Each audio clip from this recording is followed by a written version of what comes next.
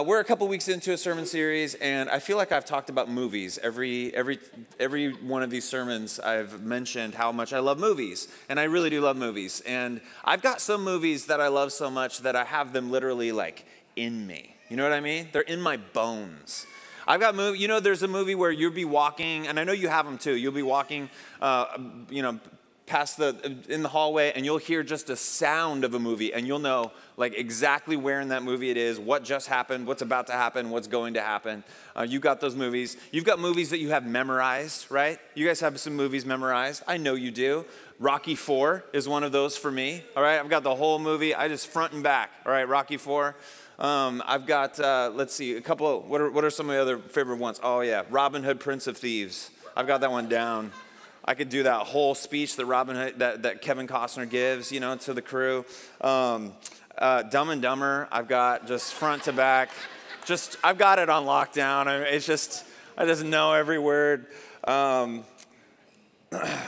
of my boys was in the backyard the other day and he was looking at a bird and he said, "Pretty bird, pretty bird." And I just laughed. It was hilarious. Sound of Music. I do. I've got it. Guys, it's a long movie. But I've got it down. Because that was like the movie that we would watch when we were sick at home. When I was growing up, when you're a kid, and if you're sick at home, it's Sound of Music. That's just what happens. And Fiddler on the Roof. Awesome. I know you guys have your own, but these movies that we love so much, we know them so much that they're in us.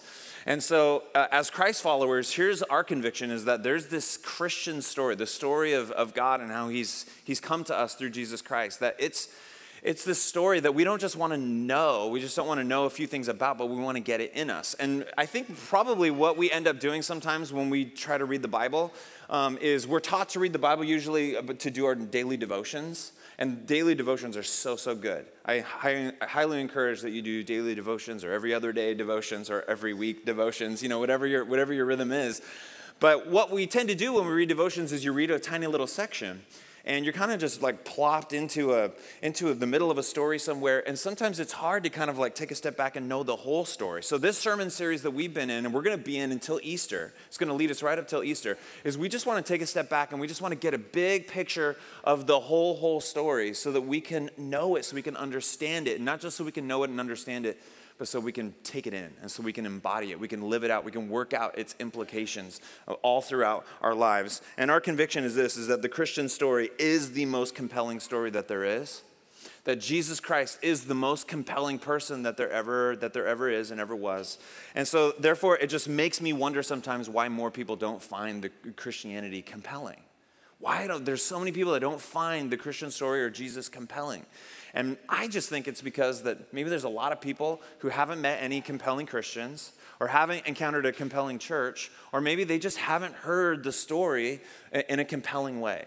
And so that's what we're doing. We're just trying to just get different looks on this whole story. And if you're here and maybe like you're new to this whole church thing and this whole story is brand new to you, maybe you've heard little bits and pieces, I'm so glad you're here because this is just going to give you a really kind of broad picture of what this Christian story is about. And I hope that it answers some questions. I hope it smooths out some rough edges in your mind about what this whole story is about. My suspicion is that though for many of us, is you've been in church maybe for a while and you've heard a lot of these stories, and maybe you grew up going to church like I did, and you've heard all the Bible stories, and every time you hear a Bible story, you're like, I've heard that one before, so it's easy to check out. But for those of you that are maybe in that camp, I want to push you in a different direction. I don't want you just to ask the question, do I know this?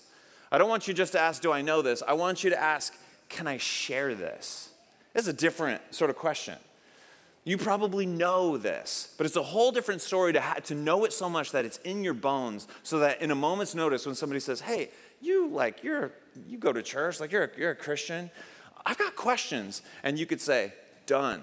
Come on, let's go out. Let me buy you a coffee and we'll just sit down and I'd love to answer. I'd love to tell you the story. Can you share the story? So as we're just going through this sermon series, and certainly this morning, put it through that filter. Can I share this? Do I know it enough? We're going to talk about something today that probably didn't cross your mind when you were driving here, probably didn't cross your mind at any point during this last week, but it's actually one of the biggest themes in Scripture, and I really believe that you're going to be glad you came today, all right? The funny thing is we're talking about this word, covenant. Covenant. It's a word that you probably weren't thinking about. When you think about all the words that describe Christianity, probably covenant might not even be in your top 20. It might not be in your top 40. But I think, especially after just studying this week and just diving into all of this, just thinking about covenant, this word and what it means in the scripture, I think it should be in your top 5.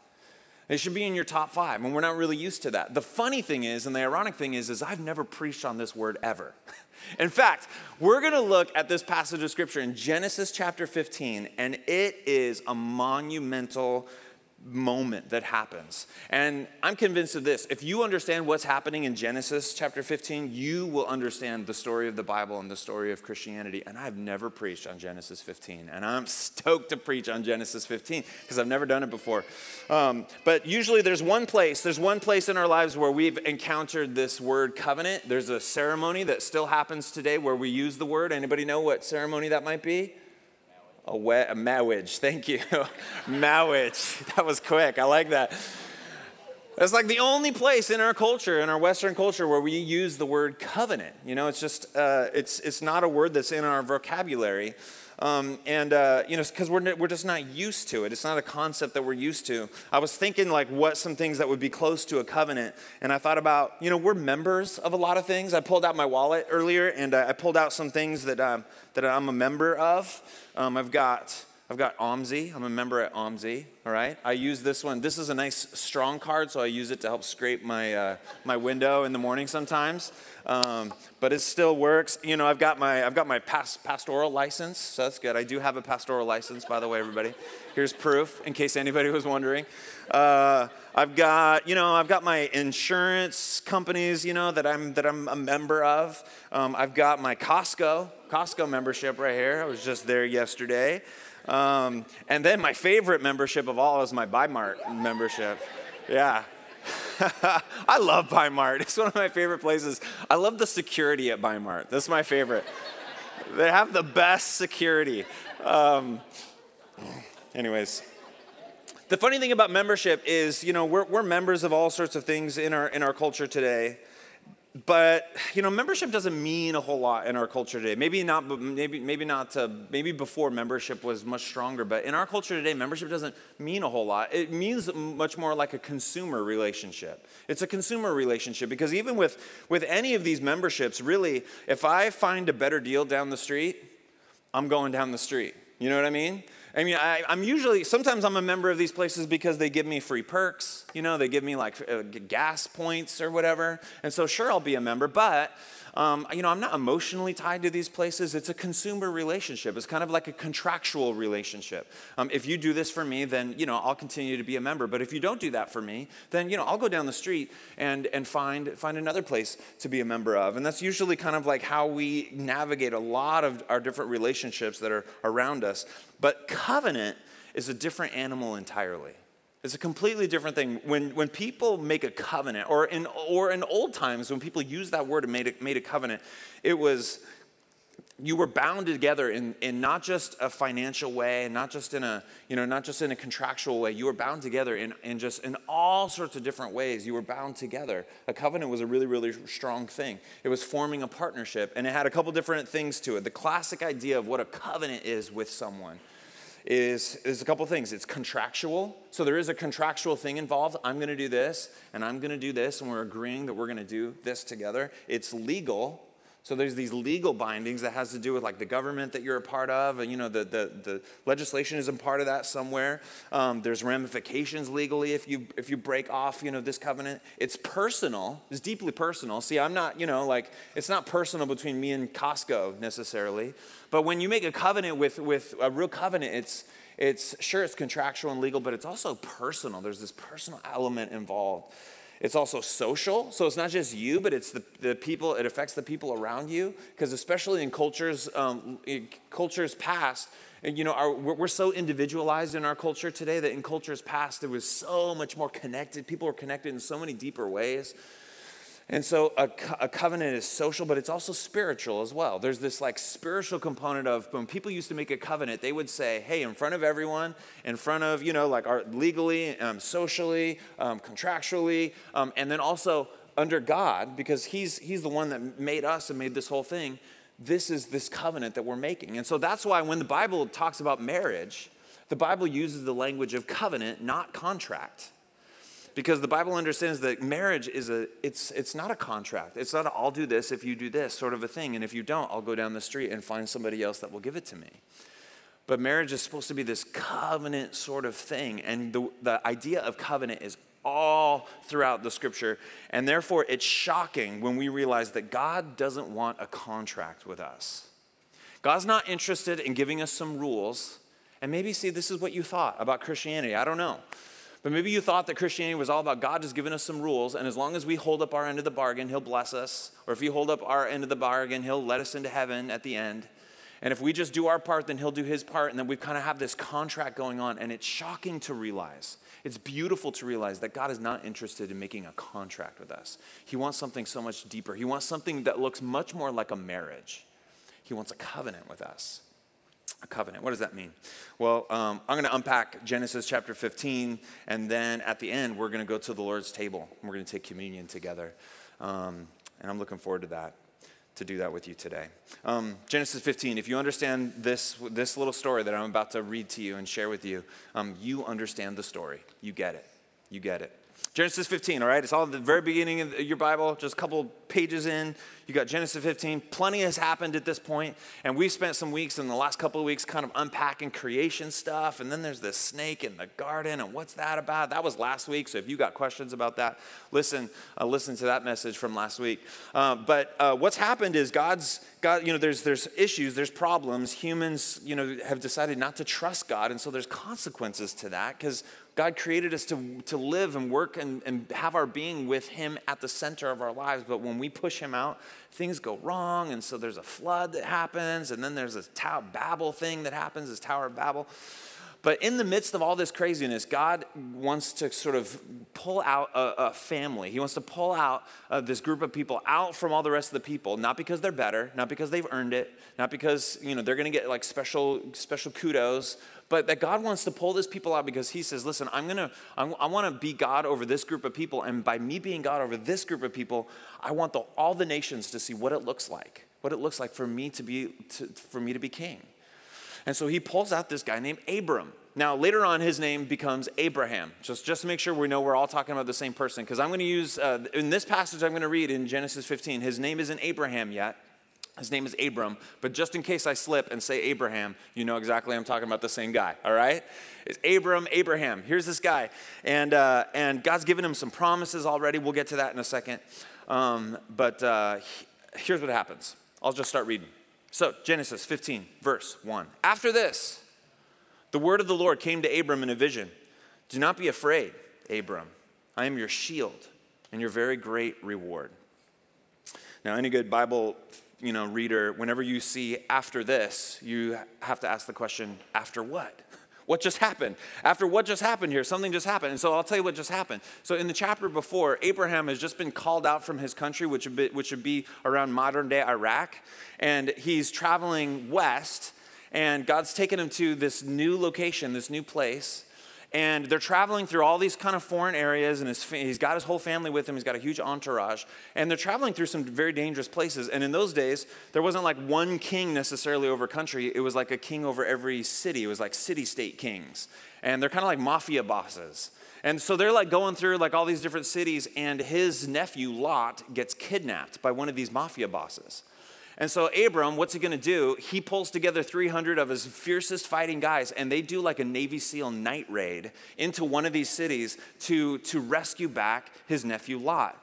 And so they rescue him. The mission is a success. They get him home, but then you wake up the next morning and you realize that you're on somebody's most wanted list.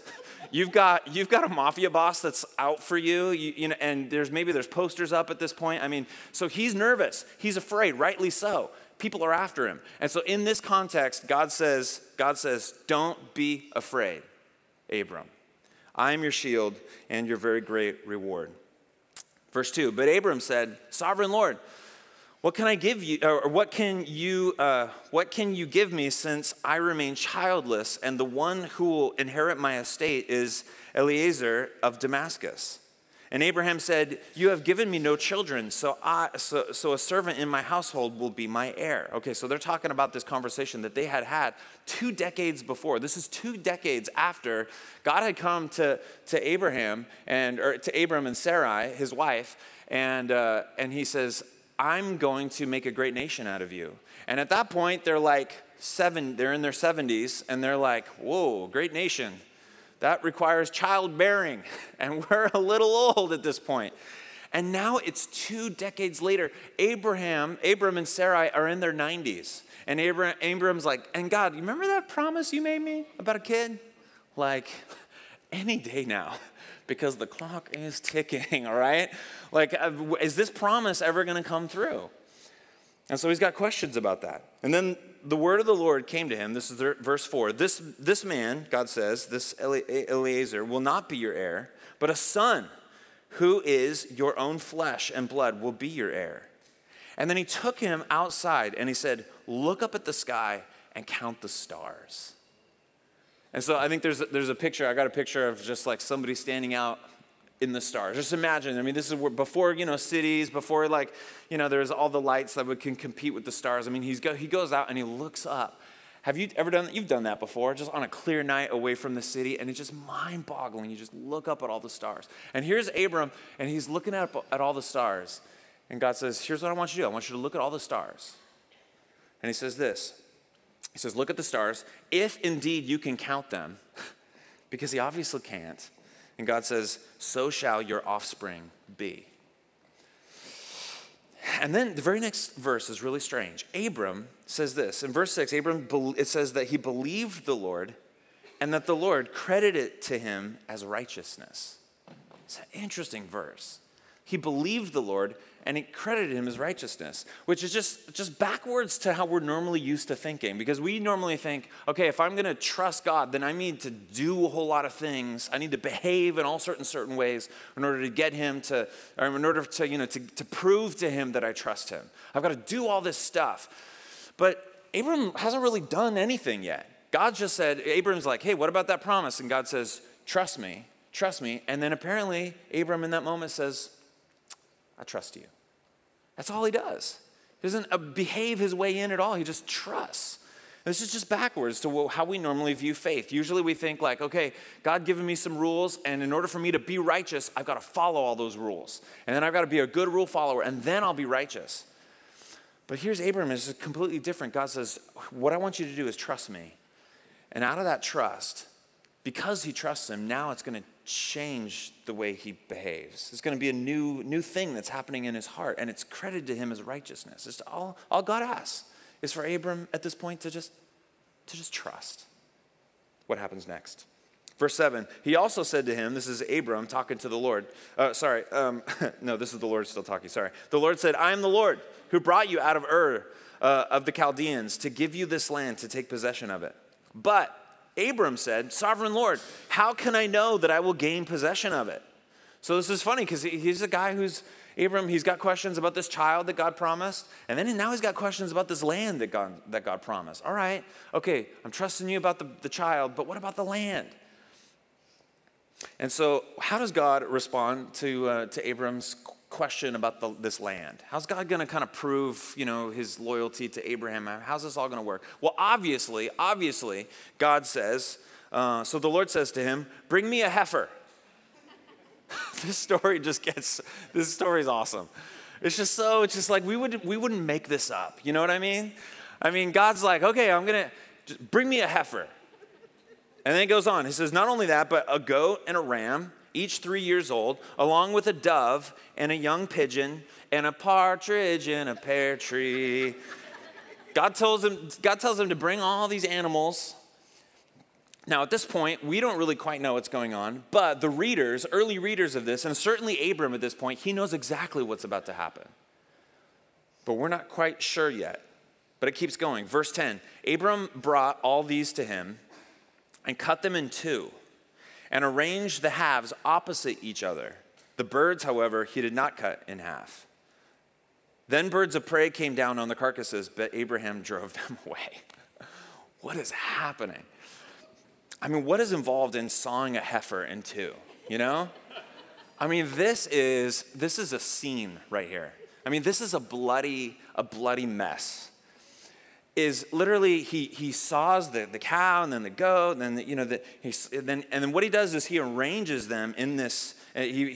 Puts the two parts, the two halves, and he separates them to make like an aisle.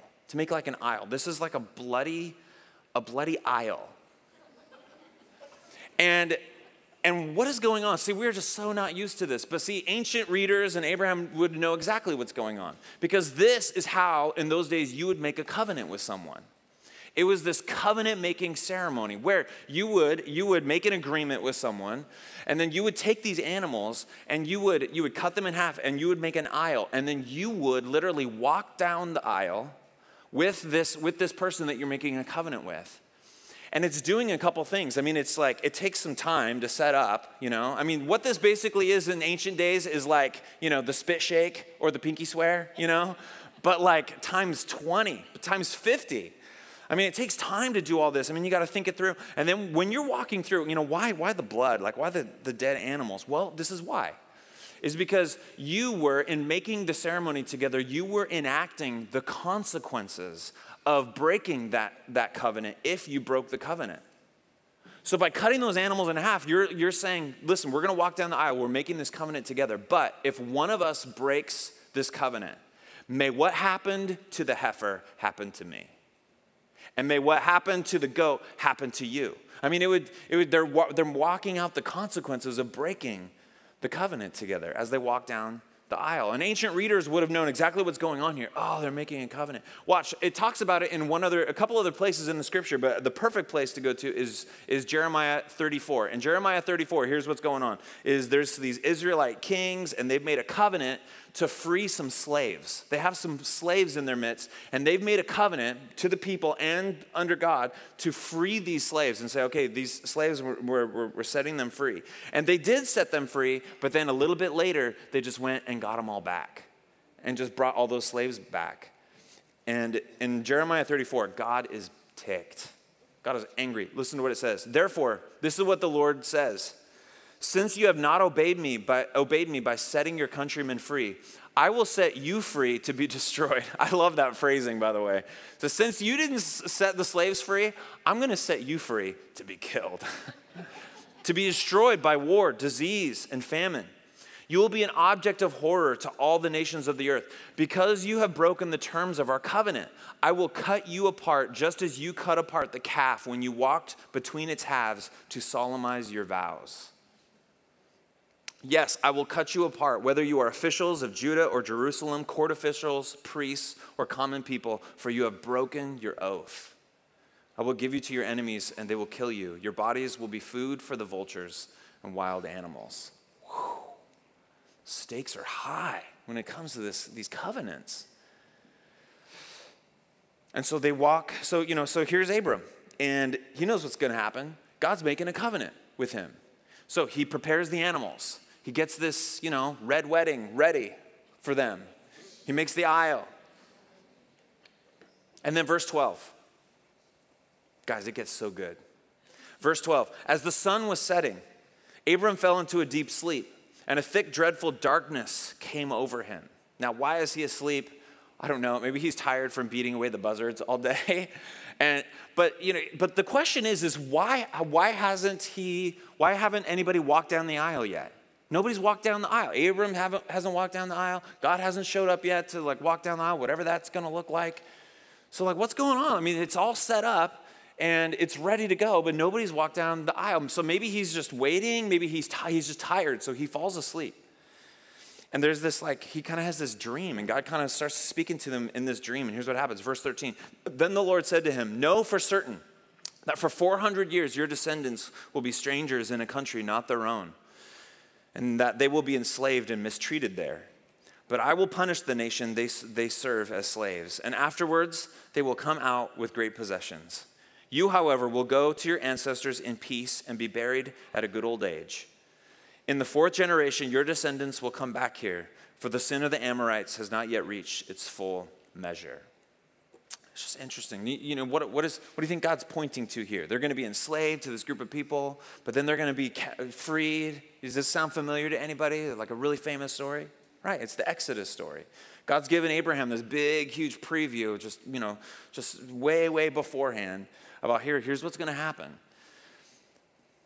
God's going to deliver them. And then what happens next is nobody could have predicted. Nobody would make this up. What happens next is unbelievable, and it's at the heart of what we believe as Christ followers. Verse 17. When the sun had set and darkness had fallen, a smoking firepot with a blazing torch appeared and passed between the pieces. What? What is going on? The Bible's so strange. A blazing torch. Now we're like a fire pot and a blazing torch. But again, if we were Jewish and if we were in this period and if we were, if we would know exactly what this means. Because like in movies today where you want to depict God, you either pick Morgan Freeman or what's the guy's name that smokes the cigar? He's George Burns, right? Thanks. In the movies, you got to pick like something to kind of image God. But what we know from just looking at the scriptures is that when God wants to show up someplace in his glory, in his presence, it looks often like fire. It looks like smoke. And so when it says that there's this smoking fire pot with a blazing torch appeared, what is going on here? You can tell already what's going on here. Here's God. Here he is. And it's depicted, in his marvelousness and his brilliance, it's depicted as this smoking fire pot, this torch, and it's so profound. Who is walking down the aisle? God. Where's Abram? Still asleep, apparently. Why isn't God walking down the aisle with Abram? This is how a covenant's supposed to be made, guys. Is Abram supposed to be there with God and they walk down together? But no. God walks down the aisle all in his lonesome. Which, guys, is incredible, unfathomable that God would do this. Here's what God is doing. God is making this profound statement that he looks at us human beings and he says, listen, I know that you're not going to hold up your end of the covenant. Do you think God knows this? Oh, yeah, he knows this. Do you know what happens in the very next chapter of Abram and Sarai? Oh, like Jerry Springer stuff happens in the very next chapter. Weird, shady stuff, and there's like, they can't get pregnant, so they're like, okay, then I'll sleep with the servant girl, and we'll get a child that way. And it's like, no, you just had this conversation with God, and he promised. And remember the stars, you looked at the stars, and come on. God knows that that's exactly what's going to happen in Genesis chapter 16. And God says, okay, but I'm not going to let your failure dictate the future of humanity and my relationship with them. I'm not going to let your failure mess it up because I know that you're going to fail. And so God says, so here's what I'm going to do. I am going to be the faithful covenant partner. And here's what happens. And I put it on the screen so you can take notes because it's just so profound. He's saying that he will shoulder the responsibility of covenant faithfulness. He will be faithful for both parties and he will shoulder the consequences of our covenant failure. It's a double whammy. He says, not only am I going to be faithful for both parties, but I will suffer the consequences of your failure.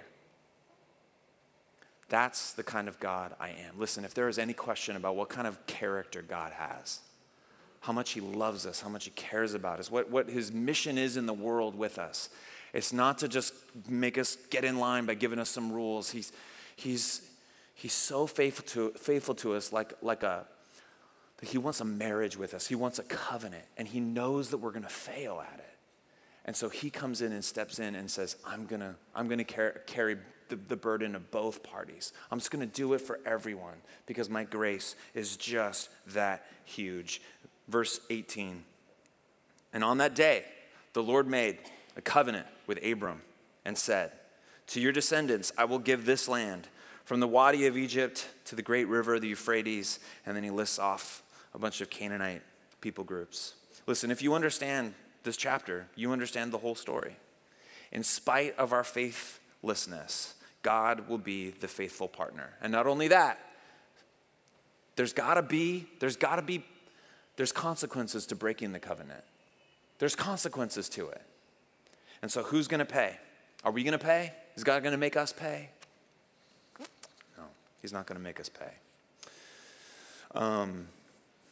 Hey, listen, some implications, and then I want to take us to the Lord's Supper this morning. Here's some implications. First, number one, God's promises are sure even if you aren't tasting them yet. God's promises are sure even if you're not tasting them yet. Remember, Abraham and Sarah, they received this promise of a child before they died, and then they had to wait 2 decades, and then they had to wait even more. And then remember this land that God promised? Do you know that when Abraham and Sarah died, do you know how much land they owned when they died? They owned enough land to bury their bodies. That's how much land they owned.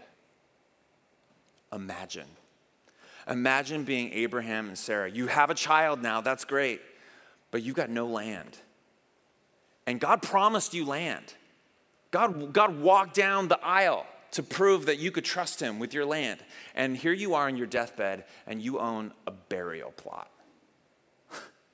How tempted would you be to believe that God had failed, or that you had failed, or that God was out to lunch, that God was interested in helping other people but not you? Like, I can't trust God, he's let me down. How tempted would you be to believe all that?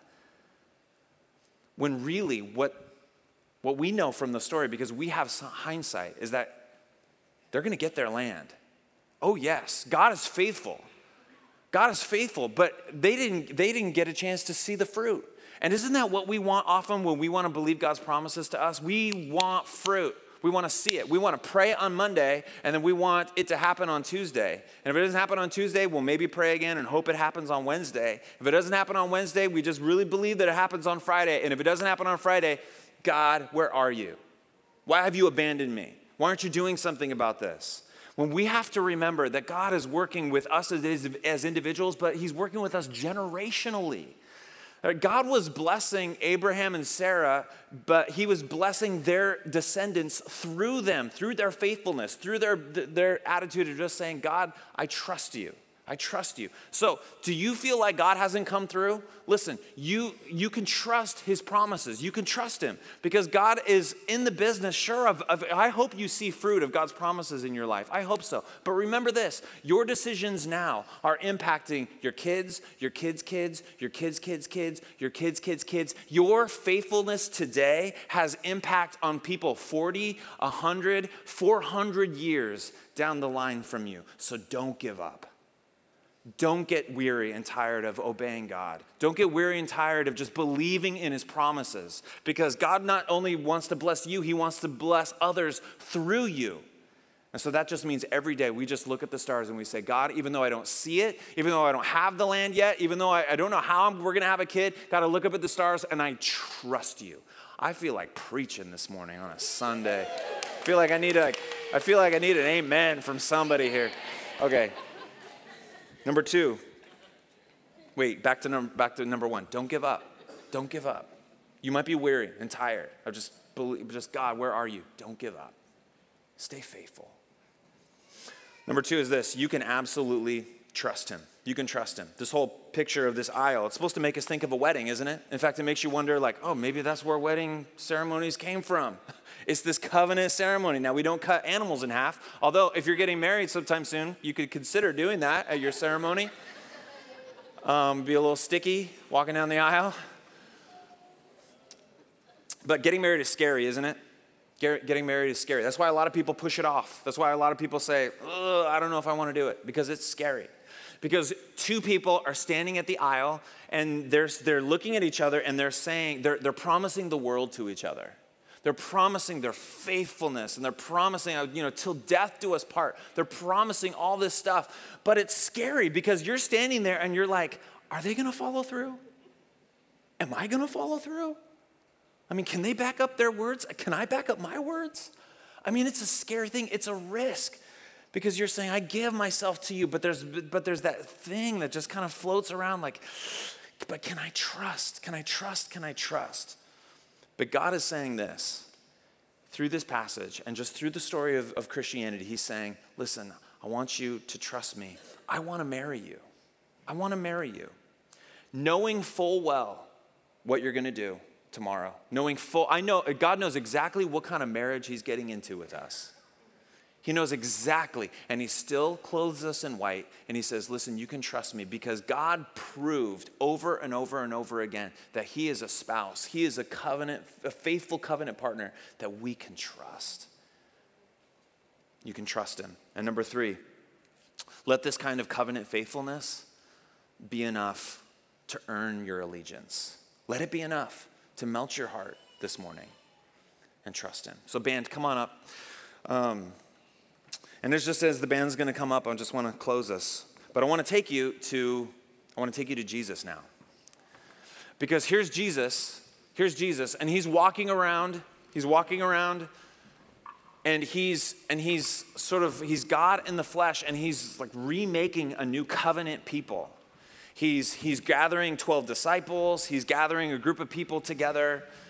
And he's like, instead of God giving them some covenant laws on Mount Sinai, Jesus is on the Mount of Olives, and he's given them these new ways to live in a covenant relationship with him. Hey, if you want to be in my kingdom, Jesus said, then here's what I want you to do. And this is where we get the Sermon on the Mount. And Jesus is saying, this is what it looks like to live in my kingdom.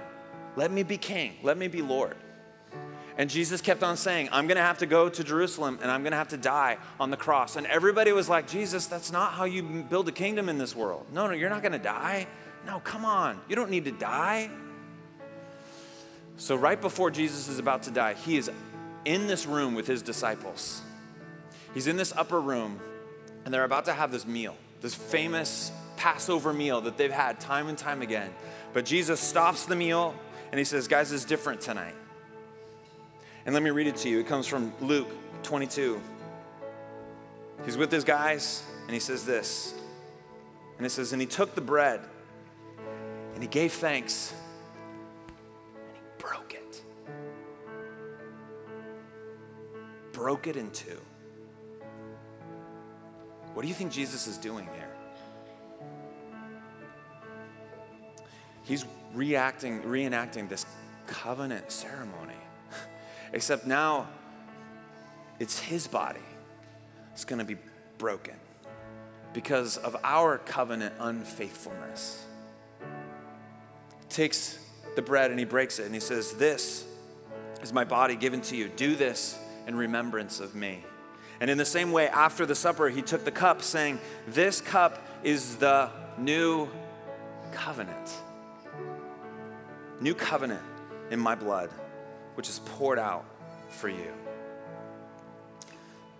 God is making a new covenant with us where he's going to cover all the faithfulness. He's going to cover the consequences even too of our sin. And all we get to do is do what Abraham did. We just get to trust him. We get to say, Lord, that's for me. I want that today. I want it today. Would you come to him today?